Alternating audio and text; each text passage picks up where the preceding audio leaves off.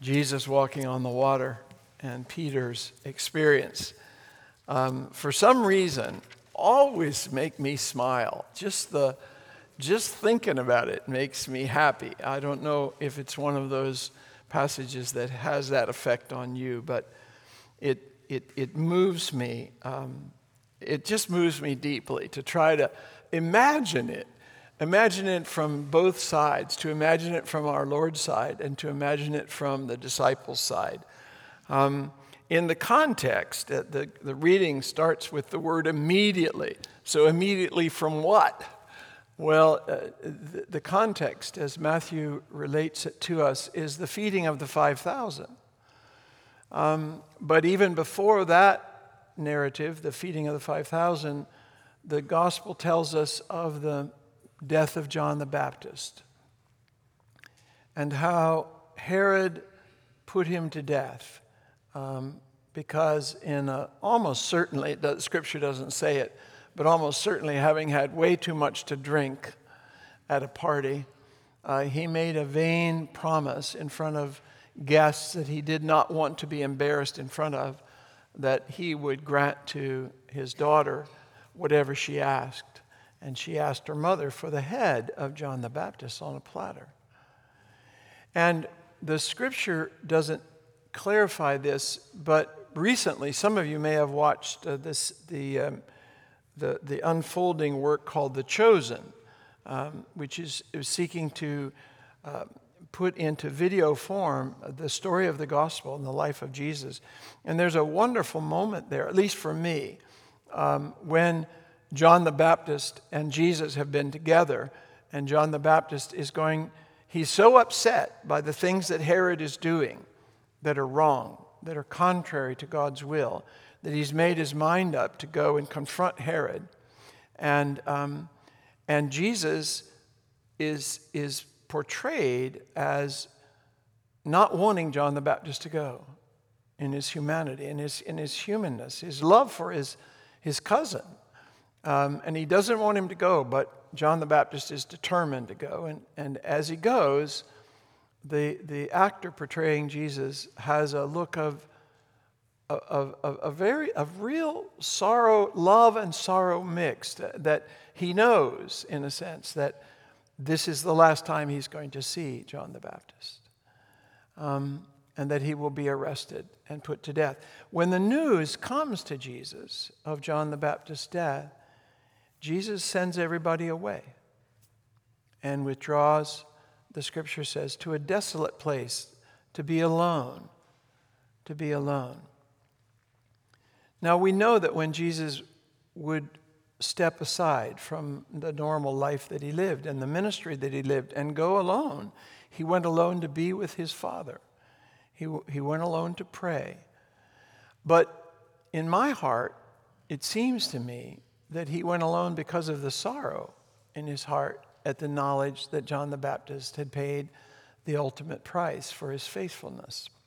Then the crowds, as always, the crowds come to Jesus. He doesn't get to be alone for very long, and the feeding of the 5,000 unfolds.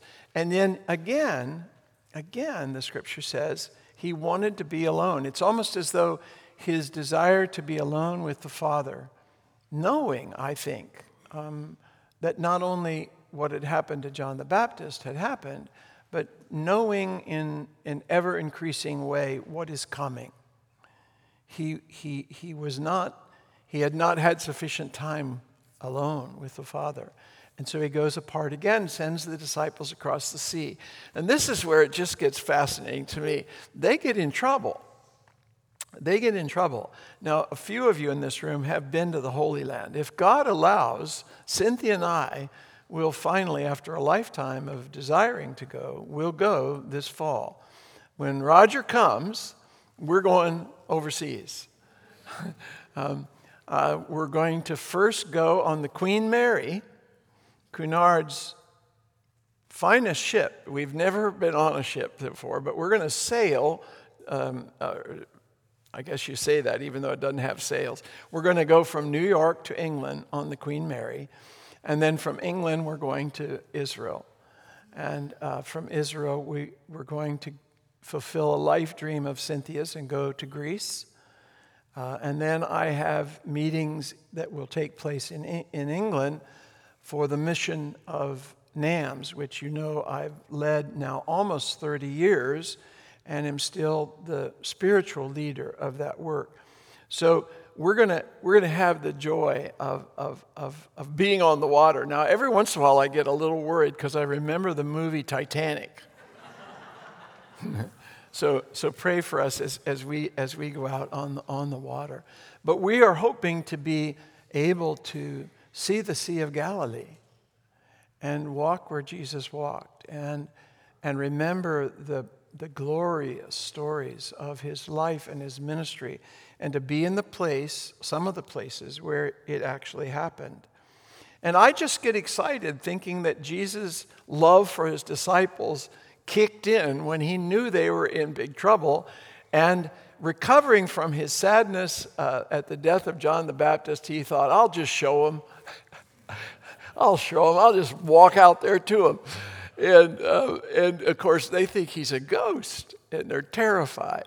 And then Peter, who always reveals himself to be this impetuous everyman, no matter what the situation, he's going to try to be the best, to bring an apple to the teacher, to climb up the hill first, to, outrun John, whatever it is, he's got that impetuous Patrick Weber in him.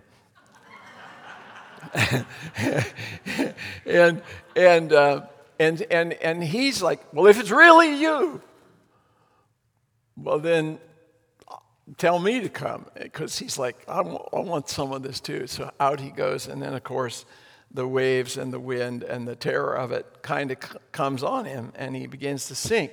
And when he starts to sink, he says, Jesus, save me. Jesus, save me. And Jesus reaches out his hand and takes a hold of him, and they get into the boat. It's a wonderful story. I love it. I love it so much. But the literal truth of the story moves me, but the spiritual lessons of the truth are the things that we all need to hold on to. Those guys were rowing in a boat without Jesus. Hands up if you've ever rowed a boat without Jesus. I've been rowing a boat much of my life without the Lord. To try to live the life that God wants without the Lord is impossible. To live a life at all in the way that it is meant to be lived without God is not possible. And it's so evident, it's so obvious. Once we've come to know the Lord, when we are in the context of people who don't know the Lord, we grieve.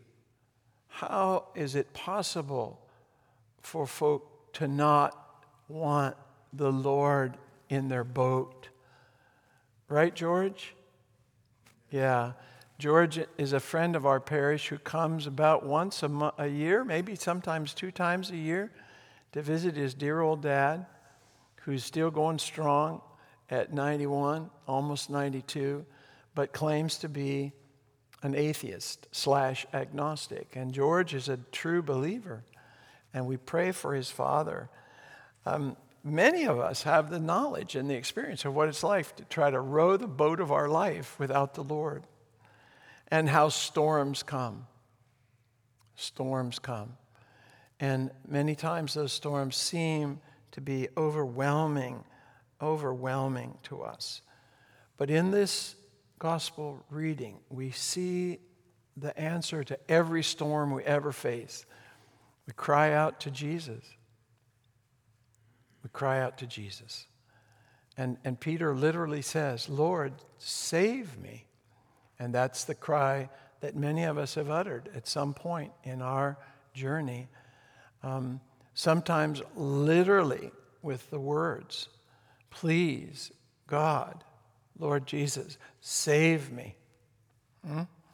And for others of us, just an interior sense of surrender to the Lord that may not have verbalized those words, but intended that.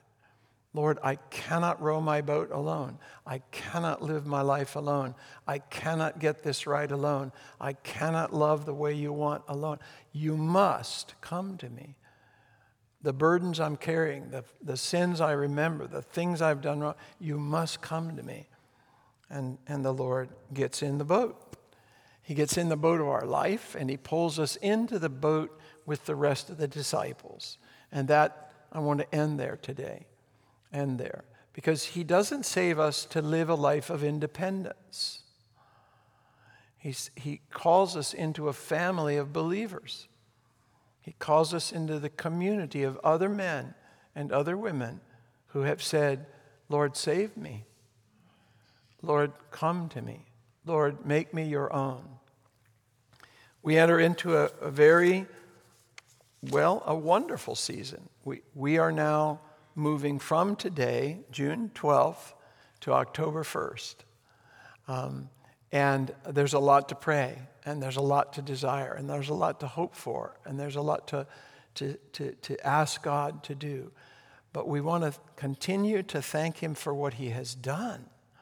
And as Mike said, and as Ryan said, the work and the prayers and the faithfulness of your vestry and the search committee appointed by your vestry have sought God's will for the future. And by faith have acted to say, get in this boat with us, Roger. Come on over, come home, come back to South Carolina, come be among us, to be our pastor, to be our rector, to be our leader. That's an act of faith. That's an act of faith, but it's an act of faith that they have taken with Jesus in their prayers and in the boat. And it's now our duty, every one of us who love the Lord and love this parish, to renew our daily prayer for that family that have answered this call, for all that God wants to do between now and their arrival, and that we will be found to be the faithful community they actually think we are. And we will learn to cope with the reality of who they really are, because we trust that the Lord Jesus has called us into the same boat. We belong to him. We are his church. We are his people. And we praise him for this new chapter. It is an exciting chapter. Mike mentioned, or actually Ryan, I guess it was Ryan that mentioned. I was 38 when God called me to the work of my life, really. Roger's about to be 40, so he's an old man compared to me. But you must remember, those of you that are thinking some of these thoughts that I'm not uttering, you don't get to where someone is at 77 without being 40 first, and 44, and 50. The life lessons that a pastor brings at the end of his journey are life lessons that Jesus has taught him. We're going to learn life lessons with Roger. We're going to grow in strength and faith and love and faithful service under his leadership. But he needs you. He needs you in some ways more than you need him. So let's commit to be praying for that family day by day. Roger, Cindy, Audrey, and Hugo? Hugo.